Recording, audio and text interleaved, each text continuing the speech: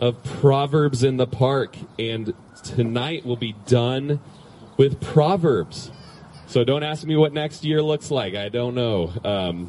Something like Lamentations in the Land or Mark in the Park, something like that. We'll see. Speaking of Mark in the Park, he's right there. Hi, Mark in the Park. Okay, so let's get to it. Proverbs chapter 29.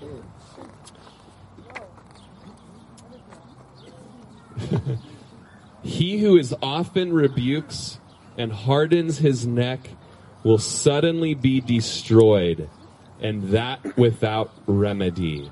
So there's going to be a number of proverbs here tonight that are, they're kind of for like children and youth. This one kind of goes in with that because it speaks of correction and how we ought to love correction. And so we'll see those as we go on.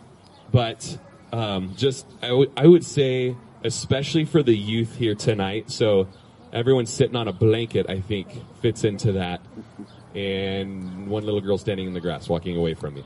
But, man, oh yeah, and back there. Yes, thanks, guys. Good to see you. Like, when your folks speak the correction into your life, listen and hear and heed. You may have heard your folks say to you a time or two, like, hey, we've talked about this. Just yesterday, I told you about this very thing.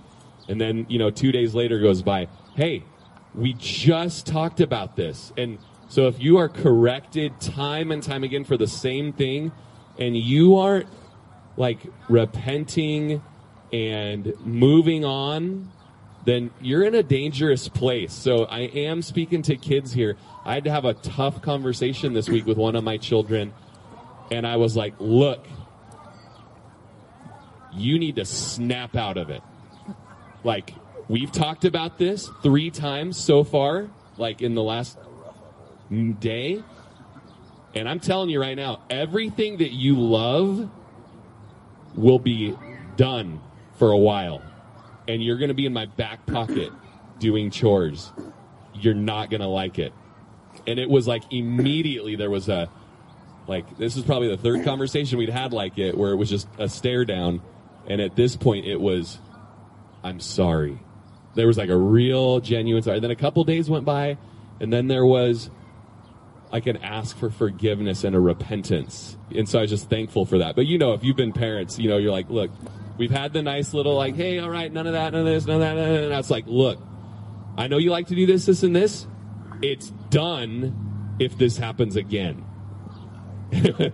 Woo! We call that a come to Jesus moment, And honestly, as godly as my folks were and are, and like my mom was probably like the strict one, if my dad, Russ Rodgers, would have brought the powerhouse down like that with me, there would have been some reform in my life earlier on that was needed, And so I just want to encourage you, kids, so let me say it for your parents. Look at me, kids. Your folks have told you these things once. They've told you it twice. Don't make them say it a 3rd time. Tonight, as we're in the presence of the Lord, bring it to the Lord. Repent before the Lord. Let's move on and enjoy happy time. Okay? But if you're hardening your neck, you're going to be destroyed without remedy. It's just not going to be good for you. Anybody here has seen that in other people? You're like, they were told once, they were told twice, they never repented of it, and it just destroyed their life.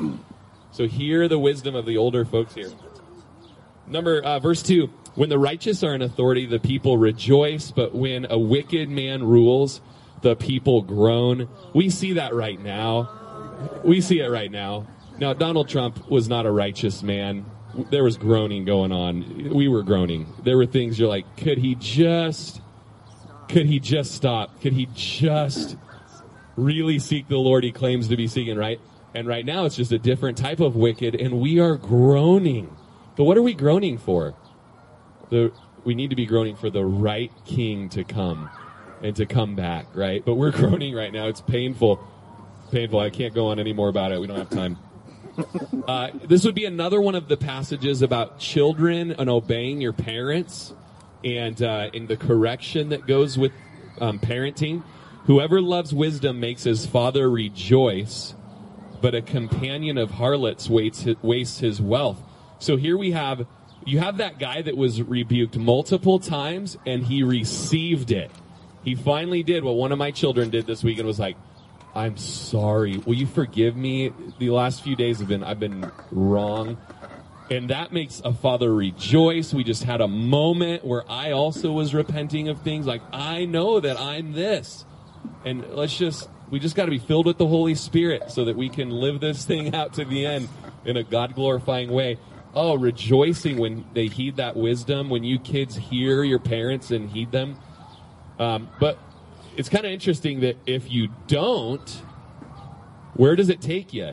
You're hanging out with the harlots. Now, that sounds gross and not, it's like, what is this Park Service rated here, PG-17.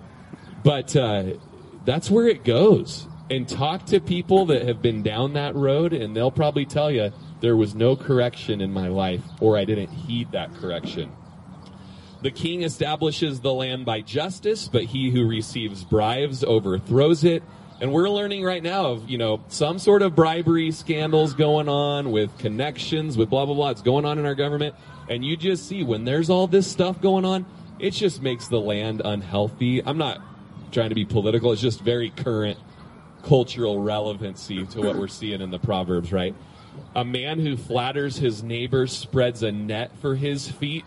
For whose feet? You're flattering the neighbor. You're spreading the net for your feet, my feet, his feet. Where's the net? And the Young's literal translation says, spreads a net for his own steps. But Pastor Rob, my pastor, when I was first on staff working with him, he told me this, Rory, the one who always flatters you is the one who's going to turn on you. I know, huh? The one who's always just like, oh, just you or blah, blah, blah, blah, blah, and just buttering the bread, And he says it never fails. And it's true. Just the people that, it's nice to be, I remember one guy who was actually the one that turned on Rob. He heard that once and he was like, well, what are we supposed to do? And it's like, dude, you're already like bitter at Rob, and it's just like, it's good to encourage, right? And it's good to just lift people up. But when you're just flattering people, it's carnal. And you're exalting someone and giving glory to the person rather than to the Lord. And it just shows that there's an idolatry, and you're going to find out that man is just a man, and he's going to let you down, And so, anyways, please still keep encouraging me because I really need it. But okay, yeah, it's over. By transgression, an evil man is snared, but the righteous sings and rejoices. The righteous considers the cause of the poor, but the wicked does not understand such knowledge. Scoffers set a city aflame, but wise men turn away wrath. I've been waiting all Proverbs to teach a proverb that uses the word scoffer, and I used it the other day on a Sunday morning because I just couldn't handle it anymore. And you might remember that lately I've had to watch TV shows with subtitles on because we can't hear over the kids and stuff, and then even when the kids are in bed, it's like, this is kind of handy, And now I'm listening to books on tape while we're driving, and I'm like, I wish there were subtitles on the little screen in front of us because I still can't hear. That would cause a very serious wreck. Subtitles are great, though, I'm learning. And whenever someone goes, even if it's just kind of like it says scoffing down on the subtitle. Scoffing. And so it's kind of like, I'm learning like scoffing's like, just that's the response. So kids probably do it a lot to parents. Parents probably do it a lot to kids. And I just noticed I kind of do it to some of my kids as they're sharing. Russell came home today and said, Dad, for high school, one of the classes I'm taking is spike ball. It's amazing, son, that the school district requires you to be in class and not at home so that you can play spike ball every day for a whole semester. What are we doing? And I was like, son, I'm not scoffing at you. I'm like, what's going on here? Okay, anyways. Like, why not a bunch of different things? Nope, just spike ball 24/7. Okay, anyways. So, but a scoffer, it's funny in the Hebrew, scoffer means man, husband, human being. So typically, I guess we're the ones that normally do that, right? It means, so you could just start calling your man, hey, scoffer, that's what it means in the Hebrew. But it goes on to mean a tittle tattle, which I don't know what that is. I should have looked up the definition of that. But I did write down in my notes that it reminds me of fiddle faddle that you can buy at Bi-Mart. The tasty popcorn caramely snack for like 99 cents a box. Love it. Get one every time I go to Bi-Mart. Fiddle faddle. Okay. Aren't you edified tonight? But this scoffing speaks of words of mockery and ridicule and derision as a whole class of people who act that way. So just scoffing, they set a whole city aflame. We kind of see that these days too, don't we? If a wise man contends with a foolish man, whether the fool rages or laughs, there's no peace. So, you confront someone, and it just doesn't always go well. The bloodthirsty hate the blameless, but the upright seek his well-being. And I just noticed this. I'm on Twitter quite a bit, and you just see people that are just trolls, and they just attack blameless people. And I always love when just a really intelligent person speaks a word well-spoken. And the word says that a word rightly spoken is like a well-driven nail. And you're just like, thank you for standing up to that, for that person in their blamelessness, A fool vents all his feelings, but a wise man holds them back. And one saying that I hear within the church a lot, even within leadership sometimes, and not within our leadership, former leadership, is, I wear my feelings on my sleeve as they just tear you know what. Oh, I wear my feelings on my sleeve. That's good. That's wrong. It's what the Bible calls being a fool. Okay? So if you are someone that wears your feelings on your sleeve, you need to rein it in just a little bit. Okay? Proverbs style. Okay? So you don't want to vent them all out at one time. Doesn't mean you don't talk and have transparency and all that. But when you're just venting them all, that's not a good thing. Kidner speaks about that phrase, hold it back, and it speaks of self-control. Fruit of the Spirit, self-control. And it's a language that speaks of the stilling of a storm and anger overcome, not merely checked. So when you're in those tough conversations and you're like, this is it. This is where it all goes down. This is where my face is getting red. I can't breathe. But I'm just going to let it all out right now and just let our relationships fragment like a hand grenade was just dropped. And the Holy Spirit would say, why don't you just not? Why don't you just hold on to that? Maybe speak this one little morsel right now, but not at all. Don't vent it all out right now. If a ruler pays attention to lies, all his servants become wicked. We probably always see that. I just seem to be noticing it lately in a lot of the news that I'm reading. The poor man and the oppressor have this in common, that the Lord gives light to the eyes of both. And this is what we call common grace. God is gracious even to the just and the unjust. Jesus says that in the Sermon on the Mount, that he makes the sun rise on the evil and the good. And he sends rain on the just and the unjust. Isn't that an awesome God? Like, he is so gracious. He has common grace. And the poor person and the oppressor just have the grace of the Lord. For what purpose? That they might perhaps grope for him and find him, right? Moving on. The king who judges the poor with truth, his throne will be established forever. Here's another verse that has to do with parents and correcting children. The rod and rebuke give wisdom, but a child left to himself brings shame to his mother. I'm going to bring it up a couple notches from where Johnny was at a few weeks ago. He was trying to be nice, I've done some work in this stuff, and I'm just telling you right now, don't spare the rod. Spankings on the butt is what I'm talking about. Okay, let's just be plain and blunt with it. It's a biblical thing. I have 5 children, and I'll tell you right now how my children have gone towards holiness. It's through, nowadays, it's the conversation at the car that's like, no more, and it's like, don't need a spanking on the butt. I've had plenty of those, and I know you're not joking, and yet some of them, they need a little fiddle faddle on the piddle paddle. You know what I'm saying? Okay, I don't know. But listen to this: a spanking, the rod and rebuke, and then even with adults, I get corrected sometimes, and it's like, yikes! But I needed that, and so it gives wisdom. It makes your child wise. But a child who's just left, he'll figure it out. He's left to himself. He'll just figure it out on his own as time goes by and he makes all the mistakes in life. That brings shame on his mother. And you guys, Russell, that poor kid, my first kid, you know him, you love him. When he was a little baby, a little young, and that kid, we wondered if perhaps Beelzebub had come and make his home in him. Especially when it was time to drop him off for Sunday school. I was on staff at Calvary Corvallis, and we'd be going to Sunday school check-in. Manifestation of the wicked one comes out. The head turns around a full 360. He's either part owl or he has Satan living in him.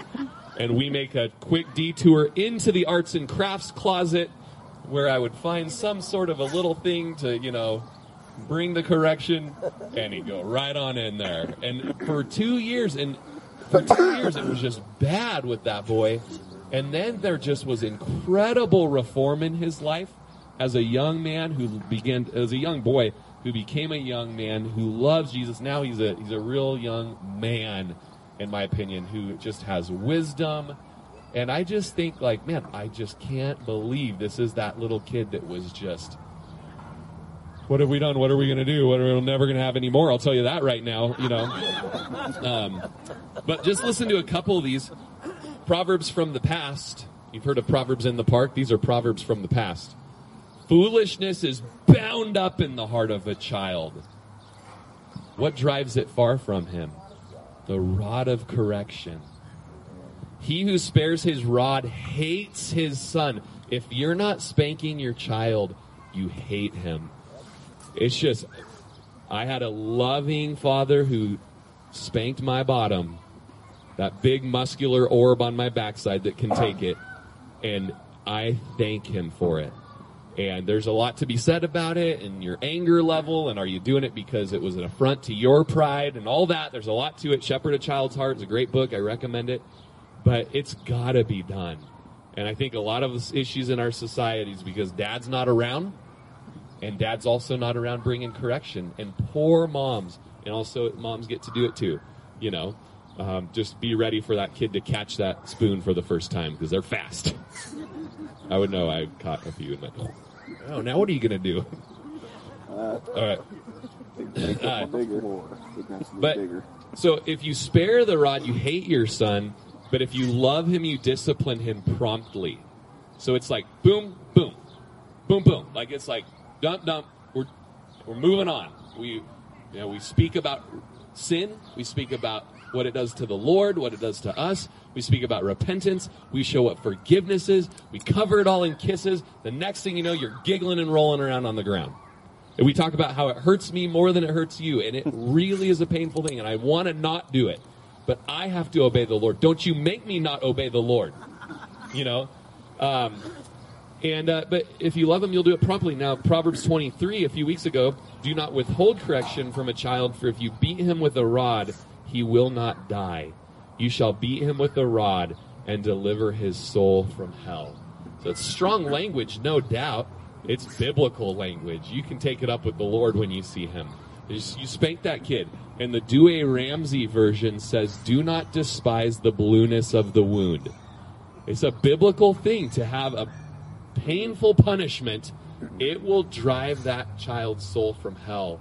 I'm not talking about bruising your kids and all of that, but it's a translation from the early church that was, it hurts to be disciplined. And Hebrews tells us that in chapter 12, and we'll read that in a second.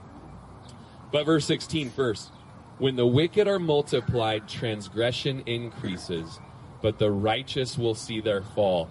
Right now we're just in a place where it's like wickedness, wickedness, wickedness, and you just see people shoplifting at Target and running, all that kind of stuff, and you're like, oh my goodness. And you see the stuff going on in the schools and the follow libs of TikTok. It's really entertaining, all that stuff, and you're just like, Lord, come soon. And the Lord's like, just take it easy. keep doing the main things. Don't lose focus. You'll see their fall one day. And of course, we want them to come to the Lord. We don't want their demise. But it's like the wicked will fall, right? Okay, moving on. Correct your son, and he will give you rest. Yes, he will give delight to your soul, which is so great. I think I was with Joe and Chris yesterday at my house, and I was kind of like, oh, teenage boy, I told him to wash the car, and he wasn't. And as I'm talking about, like, the car hasn't been washed, what do you know? I'm like, oh, and I'm standing in the grass that had just been freshly mowed. And I was like, who cares if the car hasn't been washed? Man, that boy is after it, and he just mowed the lawn, Now get over there and wash the car. Okay, but just write in your references, Hebrews 12, 8 through 11, and what a beautiful passage that is on how who the Lord loves, he corrects, right? Okay, verse 18. Where there's no revelation, the people cast off restraint. There's another version of this verse that says, where there's no vision, the people perish. And so where there's not revelation, where there's not now we have the written word of God. And where the written word of God isn't, people cast off restraint. That means they run wild, or the Young's literal translations, they are made naked. But the translation also says, keeping the law, though, oh, his happiness. That's the literal translation of this. So they don't have a revelation, the word of God, then they run around naked, basically, or they go run wild, okay? But they have the law and they keep it. Oh, this is literal. Oh, his happiness! Exclamation point, okay? 19, 20, and 21. A servant will not be corrected by mere words, for though he understands, he will not respond. So sometimes with your employees and stuff, there's got to be some sort of correction, there. Do you see a man hasty in his words? There's more hope for a fool than for him. So this kind of goes along with, I wear my shirt, or what is it? I wear my feelings on my sleeves, or whatever it is, And it's like, hey, anyone that speaks too soon, someone who speaks without thinking is what it means. Man, there's just no hope for someone that just can't be quiet for a minute and think about the ramifications of their words. 21.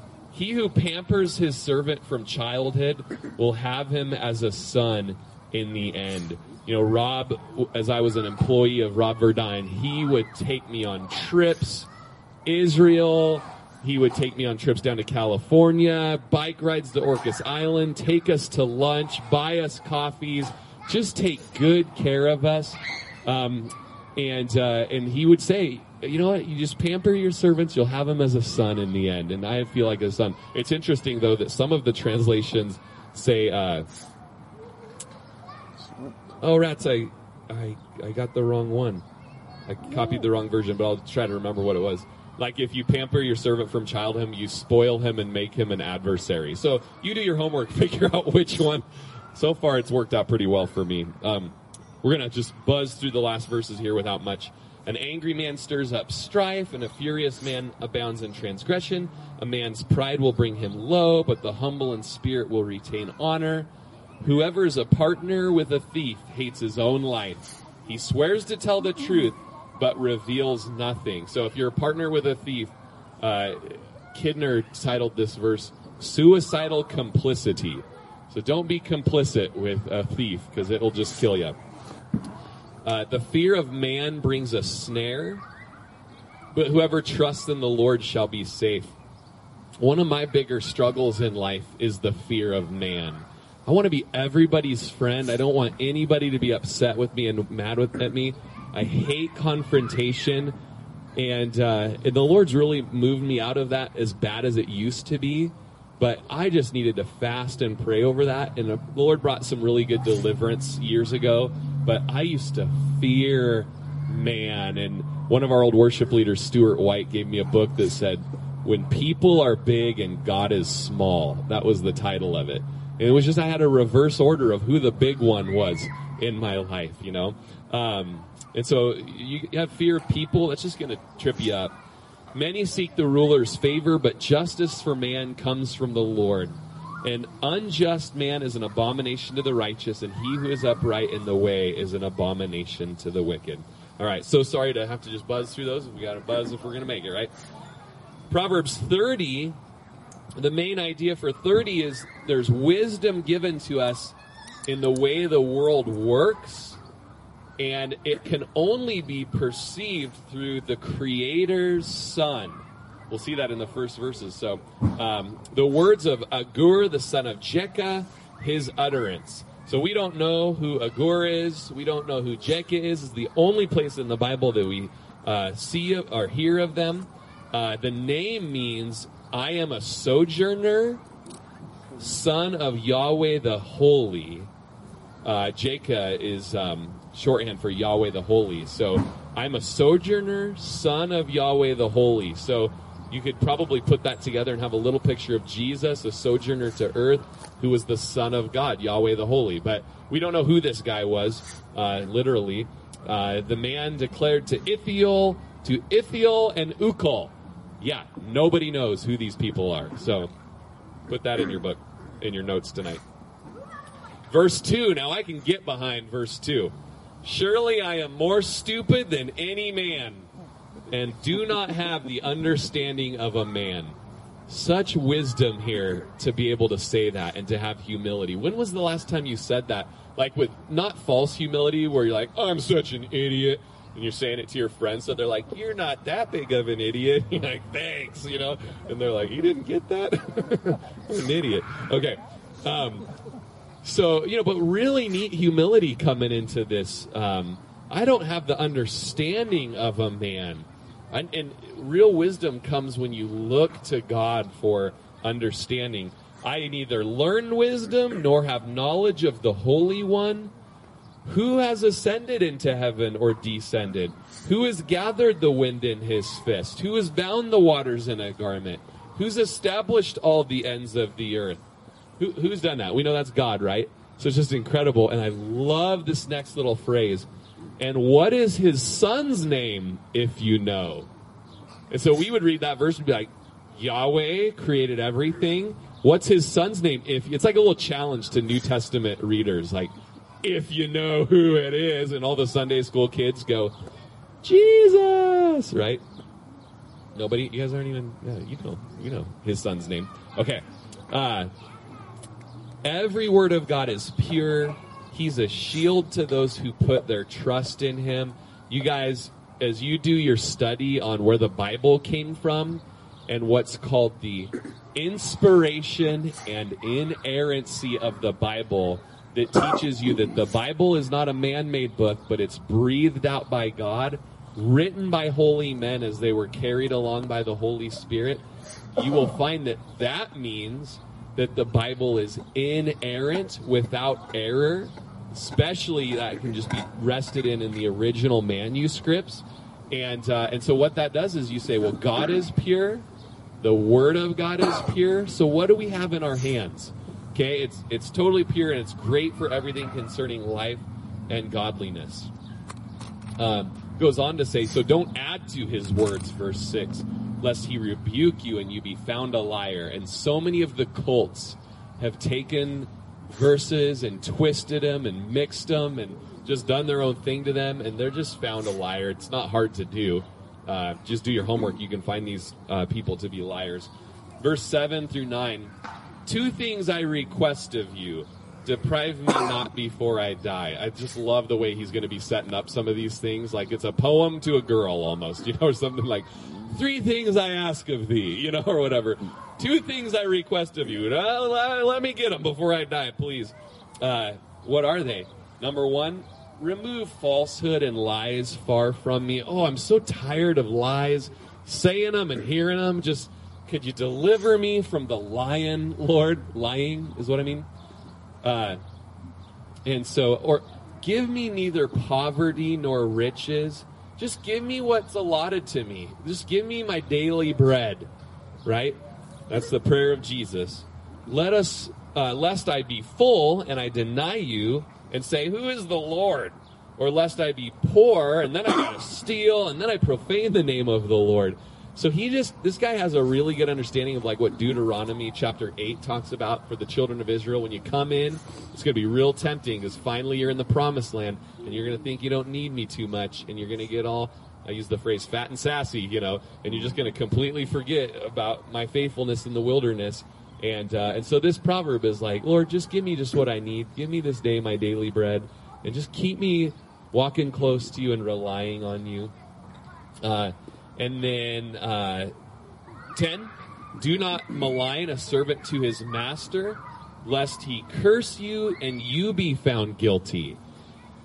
And I like what the Christ-centered preaching, it's the Christ-exalting commentary on Proverbs said this. Don't ruin an employee's reputation by slandering them to the boss, making fun of them, telling lies, stabbing them in the back, or being overly critical. That person will respond by verbally accusing you or cursing you, and God will uphold the curse. Yikes.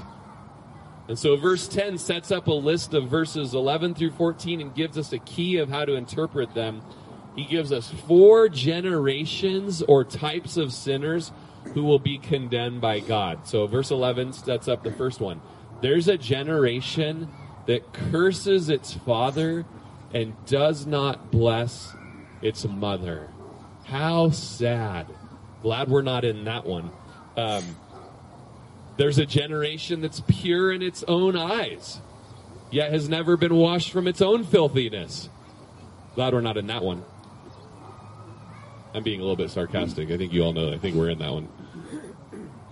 Not my generation, X. Maybe going into Y. We're good. Okay. There's a generation, oh, how lofty are their eyes, and their eyelids are lifted up. So a lot of pride. There's a generation whose teeth are like swords, whose fangs are like knives to devour the poor from the earth and the needy from among men. The leech has 2 daughters. And I was reading somewhere that leeches have 2 like little sucker probes or something like that. I don't know. I'd heard that for the first time, and then I don't like leeches, so I didn't Google it to look at a picture because I'd get all wheezy. So you can look that up. But these 2 little needle probes are called give and give. They're just a sucker fish, right? There are 3 things that are never satisfied.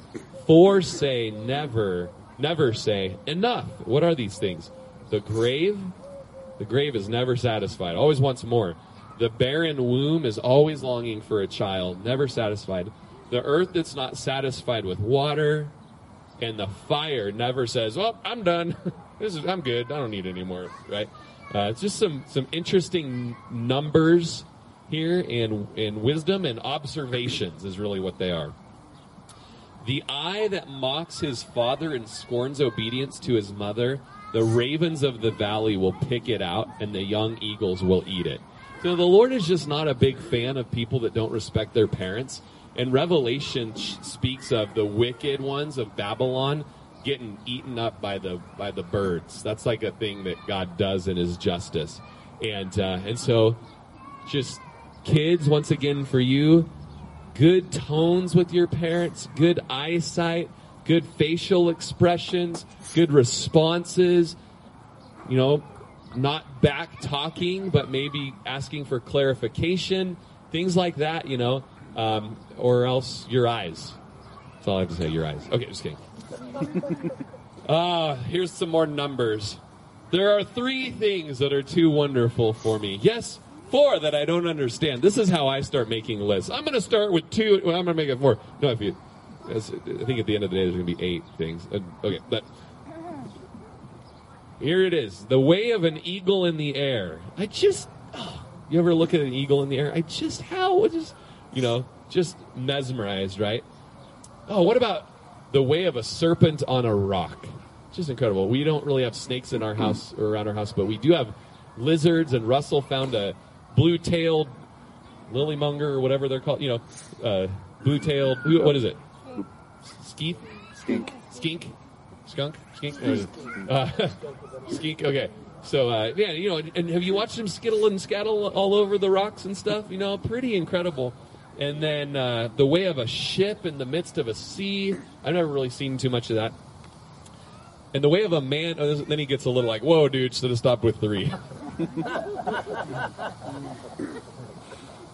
And I think what he meant to say was, when a man loves a woman, can't take his mind on nothing else. Okay.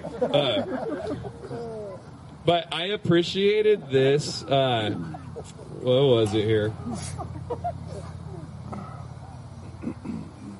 Oh, I don't know where I wrote it down. But essentially, the idea is that each one of these things, the eagle, the serpent, and the ship in the sea, they are moving, and there's action, and like a ship on the sea, it may be like, tempest tossed, all sorts of things, but there's never like a mark or anything left. Like it's just, there's like a purity to it. And so the commentary that I read spoke about and then regarding sexual purity and relationships, like when a man is with the woman, it's a godly relationship. There's no broken hearts. There's no scattered pieces. It's like, man, it's like the eagle was in the air, and the ship made it through, and everything's okay, and it's just same with relationships, and that's the heart of the Lord for that. For 3 things, the earth is perturbed. Yes, for 4, it cannot bear up. The servant, and so he's going to talk about things that go against the natural order, and I'm just going to be quick about it. A servant when he reigns, and so we all love a good story of the Prince and the Pauper or something like that, whatever, but the idea is that the servant has no preparation to be ruling. Okay, and so that's just like, it kind of messes stuff up. Okay, or a fool when he's filled with food, no self-control, doesn't know how to eat correctly, or a hateful woman when she's married. One thing said,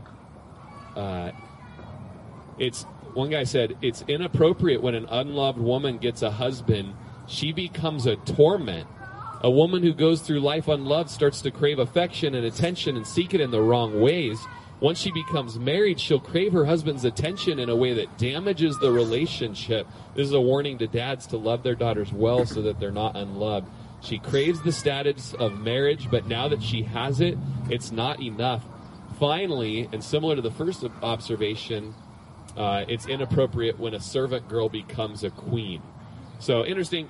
And I would just say you do see in marriage counseling and stuff codependency sometimes, and just unhealthy feelings of a wife to the husband, and of course it goes both ways. When the heart hasn't been redeemed first before marriage, it can be an ugly thing. There are 4 things that are little on the earth, but they are exceedingly wise. The ants are a people not strong, yet they prepare their food in the summer. The rock badgers are a feeble folk, yet they make their homes in the crags. The locusts have no king, yet they all advance in ranks. And the spider skillfully grasps with his hands, and it's in kings' palaces. So all these things that are tiny and weak and don't have a whole lot of strength on their own, they're feeble. It reminds me of when I was in school of ministry, 19 years old, and I grew my first goatee. And John Wang, he's Korean. We had Rory Rodgers and John Wang. John Wang was my school of ministry instructor, and he said I looked like a rock badger when we were in Israel. And so, rock badger. And so whenever I think of this verse, I think of grow that goatee out, But the rock badgers, they're a feeble folk.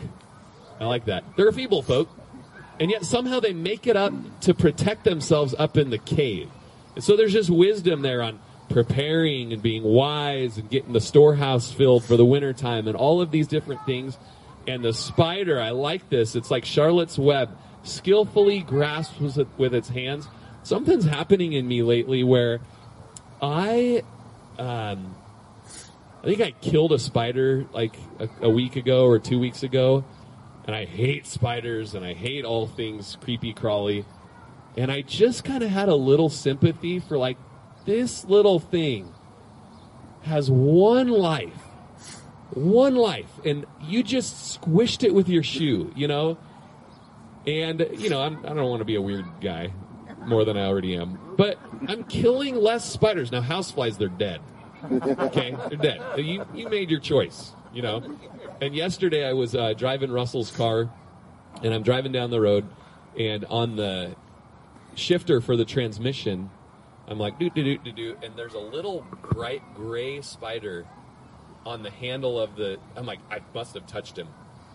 But when I shifted, and it's sitting there, and it's got one leg up like this at me. Like, it's like, just ready to karate chop me if I do anything else. Oh, gosh, you guys, that car couldn't have pulled over sooner. I am out. I am just squishing that thing to... No, I'm just kidding. I think it lived. All right. Where are we at? There are 3 things which are majestic in pace. Just keep it at 3, dude. Nope, gonna go with 4. That are stately in walk. A lion, which is mighty among the beasts and does not turn away from any. Yes, we would all say yes to the lion. A greyhound. Oh, okay. All right, I've seen a greyhound. I've seen him race. Not bad. Saw a guy with a greyhound the other day, maybe at the Wallowa Lake, and Laney's like, or Tatum was like, look at that weird-looking dog. I'm like, yeah, those are really fast. They're like the fastest dog. Okay, this guy liked greyhounds. Not my thing, but, And then he gets to a male goat also. Yes. Man, when I'm writing my Proverbs, can't forget the male goat.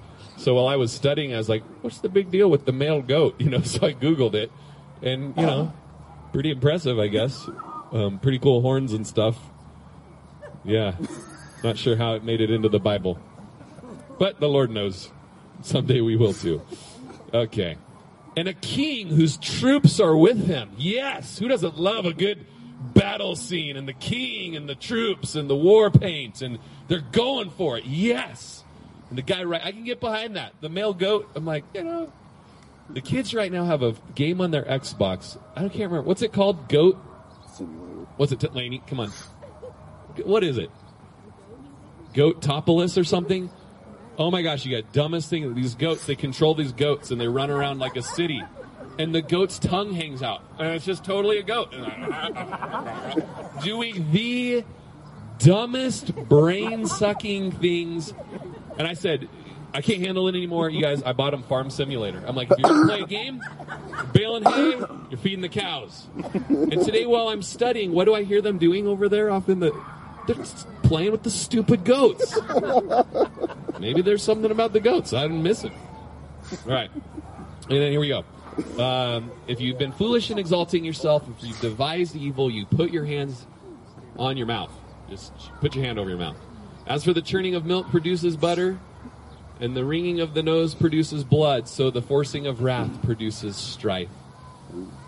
Proverbs 31, guys, the last proverb of the thing. We're going to go through verses 1 through 9 pretty fast. The words of King Lemuel, the utterance which his mother taught him. What, my son, and what, son of my womb, and what, son of my vows? Do not give your strength to women, nor to your ways to that which destroys king. And so just some wisdom from a mom to her son who's a king. Don't give all your heart and your life and everything to women, because I think that's probably one of those things that can never be satisfied, like the burning forest fire. It's just a heart that's just ravished by women.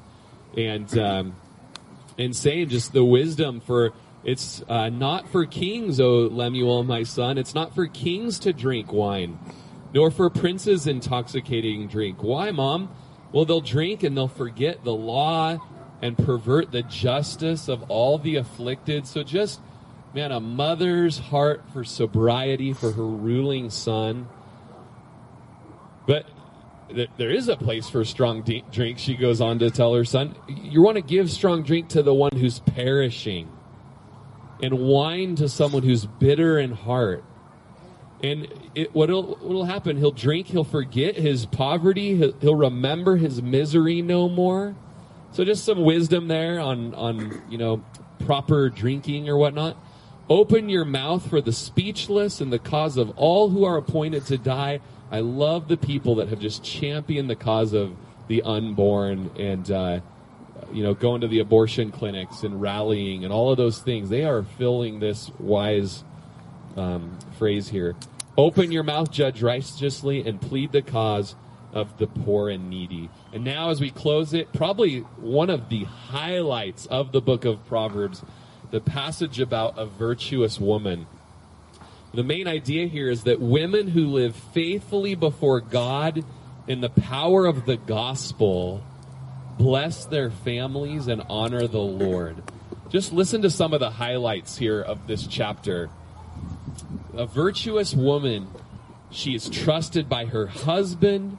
She's virtuous. She's valuable. She's a hard worker. She uses her hands. She uses her head. She's compassionate. She's ready for tough times. First, she takes care of others. Then she takes care of herself. She's a blessing to her husband. She enhances his reputation, and she extends his responsibilities. She's endowed with godly wisdom. She's admired by her family. Her children bless her. Her husband praises her. She's honored by the Lord. She has a godly perspective, and she receives godly praise. That's an outline of this passage of the virtuous woman. So verse 10, who can find a virtuous wife? For her worth is far above rubies. One of my favorite verses when I start a wedding out. I use this verse all the time. Ray Ortland says, this woman, she is the role model. She's the ideal woman. So last night I was studying in bed and I was reading this passage, and Lindsay looks over and says, what are you reading? And I kind of said, none of your business. I'm reading about you. What do you mean you're reading about me? So I'm reading about the virtuous woman. And she goes, I'm not the virtuous woman. That passage is how you aspire to be a virtuous woman. And I said, and that's what makes you a virtuous woman, right? It's like a hero. They always say the war heroes, like, you're a hero. And then the war hero says, I'm not a hero. The real heroes are the ones that stayed behind on the battlefield. And you said, and that's what makes you a hero, And so today, as I was riding with Joe, we were moving some cows, and I just told him I was reading about the virtuous woman today. And I'm telling you, I see Lindsay in every one of these things. Look at her, you guys. I see Lindsay in every one of these things. Wait, there's more. Ladies of our church, I see you in every one of these things. I was just thinking as I was studying, I know where you sit in the park. And I was just in my mind going around the park and thinking of you ladies. And if you'll just accept a compliment, thank you for being a virtuous woman. How wonderful. Joe and I, weren't we talking about it? We were riding down the hill by the barbed wire fence, and I was just like, what the grace of God and what he does, where he takes us. Maybe not every one of us had a past of being virtuous, but the work of the Holy Spirit is he makes you virtuous women. And so Alan Ross refers to her as the woman of valor. And as we read the rest of this chapter, the ancient Hebrews knew her as the alphabet wife and the mother. Casey McKinnon's like, I can resonate with that one. I'm the alphabet mom. We're just teasing. Good homeschool mom right there. Why the alphabet wife? Because every one of these things that it goes through, it's an acrostic. And so it starts out A, B, C. So for instance, in English, the first few verses would look like an awesome wife. A for awesome. An awesome wife. Who can find her? B, a blessed lady. Her husband trusts her. C, a caring woman. She does him good all her life. D, a diligent worker. She's skillful with her hands. So this is the alphabet wife. And the mother of excellence, or Derek Kidner calls her an alphabet of wifely excellence. And it's just a skillfully crafted acrostic, which when you write, if you're a writer, you got to appreciate a well-oiled acrostic. You know what I'm saying?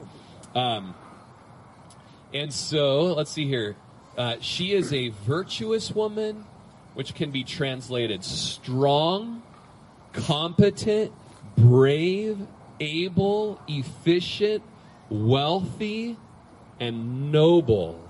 She's precious for the man who finds such a woman. And so much more, just better than rubies. Now in Proverbs chapter 12, we read that an excellent wife is the crown of her husband. And in Proverbs 18, we read that if you find a wife, you find a good thing and obtain favor from the Lord. Okay, we're going to go through it. You guys ready?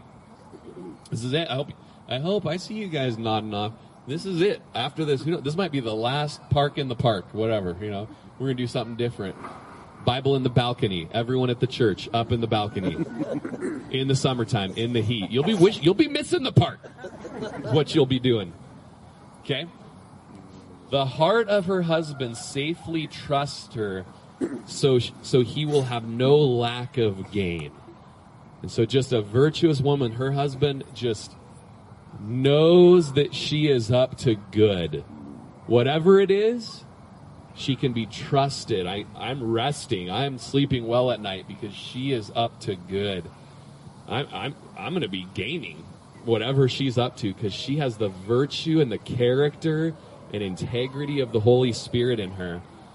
She does him good and not evil all the days of her life.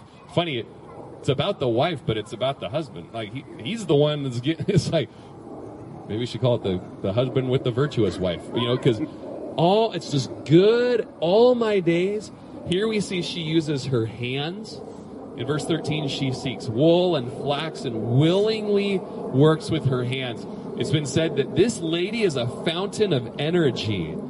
Her husband, as the spiritual leader of the home, may be the coach. She, however, is clearly the quarterback. She calls the plays, sets the players in the proper place, executes the game plan to perfection. She may even call an audible from time to time. So she's the quarterback. I thought the McKinnons might appreciate that section. Now, I do see you, Casey, in this section. She's like the merchant ships. She brings her food from afar. She also rises while it's yet night and provides food for her household and a portion for her maid servant. So in verse 15, she takes care of the family's schedule, rising before sunrise, if necessary, to provide food for the whole family. And I was just thinking, it's Lindsay all over the place in these.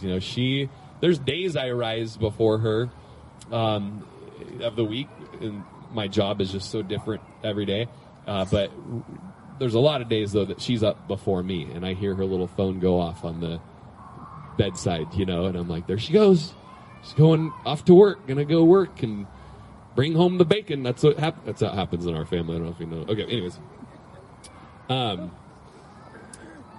She uses her head in verse 16. So she uses her hands, uses her head. She considers an investment. And it's really helpful to have a wife who's a CPA, because she's considering maybe we need to do this and maybe we need to do that, right?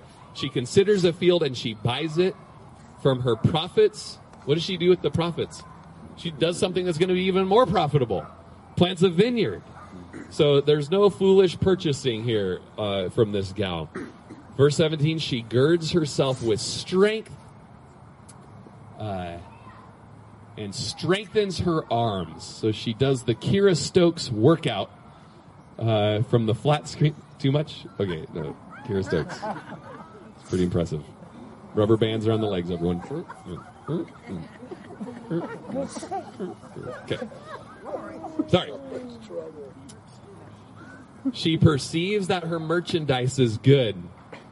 She's talking about the legs that she worked out with the rubber bands. I'm just teasing. I'm joking. And her lamp does not go out by night. She stretches out her hands to the... Did I type something wrong here? Distaff? Distaff. Distaff? You guys got it? What? Distaff? Yeah, I know. Sure. Oh, got like a Rapunzel thing going on here. It's a spindle. She stretches out her hand to the distaff. Yep. I read good. So she's, weaving and stuff. She's compassionate. She extends her hand to the poor. So she reaches her hand to the weaver's loom deal, the spindle, and she extends her hand another direction to help the poor. She reaches out her hands to the needy. The Proverbs lady does not become so busy with her home that she cannot see the hurt of others. In this, she's very much like Jesus, the embodiment of wisdom, gladly opening up her hands to the poor here. So verse 21, first she takes care of others. She's not afraid of snow for her household, for all her household is clothed with scarlet. And then she takes care of herself. She makes tapestry for herself. Her clothing is fine linen and purple. Then verse 23, we see she's a blessing to her husband. First of all, she's going to enhance his reputation, and then she's going to extend his responsibilities. So verse 23, her husband is known in the gates. It's just like, yeah, that guy over there, he's the one married to Lindsay Rodgers. Yeah, you know her. That CPA in town, he's the one. Can you believe it? We like the show King of Queens, and we always laugh because you got this beautiful lady, and she's married to kind of this slob, and I'm always like, that's us, honey. That's us. I don't know. And we always laugh like, how did he get her? I don't know, but I do know because I got you, And, but she gives him the reputation, the better half for sure. It's been said the man's wife is his greatest asset, his best achievement. And then one other person said, no, she's a great lady that may take a mediocre man and lift him to greatness. Right? This is all you gals here. And then he sits among the elders of the land. And so that extends his responsibilities. 24 through 26, she's endowed with godly wisdom. She makes linen garments and sells them and supplies sashes for the merchants. Strength and honor are her clothing. She shall rejoice in time to come. I'm just thinking of you, Paula Curvin. We were talking the other night, and you're in the club that helps people, and you're doing a bazaar, and you're talking about making stuff to sell at this Christmas bazaar, and it's like, you're just like the virtuous woman, Paula Curvin. I'm thinking of you, right? Every one of you gals just fits into this mold. We were just talking, Paula and I, the other day. And opens her mouth with wisdom, and on her tongue is the law of kindness. Verse 27 shows us she's attentive to her home. She watches over the ways of her household and does not eat the bread of idleness. Verse 28 shows us that she's admired by her family, so much so that her children are going to bless her. Now, if you're here with your mom, will you look at your mom right now? Find her. Laser eyes. Look at your mom. Are you here with your mom? Turn around. You girls laying down on your... Look at your mom. Her children rise up and call her blessed. And I don't know that I really did that much as a kid. My mom, a little bit. I really love my mom, and we still do, but I think of my childhood, and just a mom, nobody loves you more than your mom. And just look at your parents right now and just bless your mom. Lainey, I see you looking at Lindsay right there. Bless you, Mom. I rise you. Oh, husbands, you think you're off the hook tonight? I don't think so. Her husband also. So husbands, look at your wife, that virtuous wife, that mother of your children. Blessed are you. And then it says he praises her by writing special music and performing it in front of the church. That's what he does. He rewrites famous songs and then sings about those songs at couples dinners and things. This is all hypothetical. But he just sings her praise again and again. Even when it gets old, he still does it. Verse 29, many daughters have done well. There's some good gals out there. But you excel them all. One of our favorite songs from like 2010 or something, maybe 2007, is by Dashboard Confessional. Band names, they're weird. But there's a lyric in it that says, you are the best one of the best ones. And I just always say that to Lindsay. You are the best one of the best ones. So sorry, everybody here tonight. I think I've already told you, you're all the best ones, right? And for me, there's the best one of the best ones right there. And for a while, Lindsay and I really liked the Law show, The Good Wife. And I always like to tell her, they made a show about you. It's called The Good Wife. Okay. Just winning points. Winning the points. 30 and 31, this is it. Charm. Oh, gosh. This is convicting already. Charm is deceitful. Most of the time. Okay. And beauty is passing. I personally haven't seen that. Beauty seems to be sticking really well. But a woman who fears the Lord, she shall be praised. And I think Peter talks about that when he says, don't let your beauty be merely outward, with the things you wear and the braiding of the hair and the wearing of this and that. But let it be the hidden person of the heart, right? And that's what the wise one is saying here.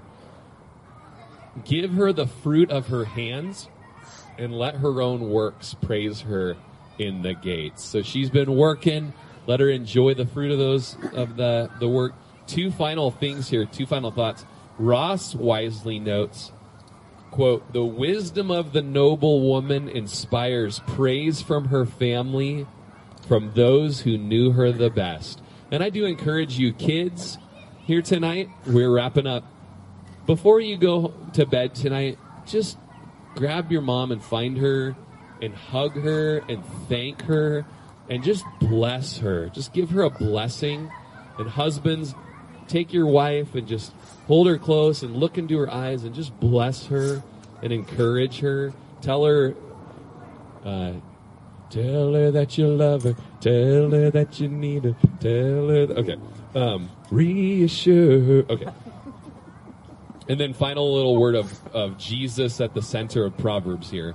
Proverbs begins with a dad telling his son to make woman wisdom his wife. Do you guys remember that? And it ends with a husband praising a wise wife. The only way to be a positive mom and a Proverbs lady is to be a saved mom, a born-again woman of God. And then that's the end of the Proverbs, you guys. Yes, so fun. Yes, I had so much fun having the elders teach every week. I just look forward to each elder as they would share. And we'll probably do something like that in the future and just give these guys a chance to teach. Love the Proverbs. I think it was just so great. Those things will stick with you, stick to your bones. But let's just pray over these things, and I'll let you guys go. What do we got? 8 o'clock. Yeah, that's not too bad. 7:45 was going to be sundown tonight. So, Lord, we just do know that whether it's the virtuous wife, the alphabet mom, or whatever it was called, alphabet lady, or whether it's the young man from Proverbs 5 and 7 who's being tempted by a seductress, or whether it's the rulers and people with servants and people that are kings or bosses and employees and employers, whatever it is, every single relationship in life, we realize from Proverbs that we don't have it in and of ourselves. And we just thank you that, Jesus, you have it, you lived it, and you give it out tonight. And so every one of us, we just say, Lord, just have the work of wisdom in us. Do the work of Solomon in us, Lord, where we don't want the riches and we don't want the popularity. Lord, we want a wise and understanding heart.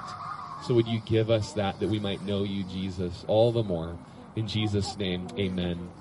Amen. Hey, let's give the Runks one more hand, and the Vosses and everyone who was serving in just every week. I don't know if you know what it took to set this up, but it would be, setting out the hamburger and letting it thaw and with enough time and packing all the things just right. They would unload the trailer and load the trailer with the stuff every week. They're very, very meticulous in how they prepared all this.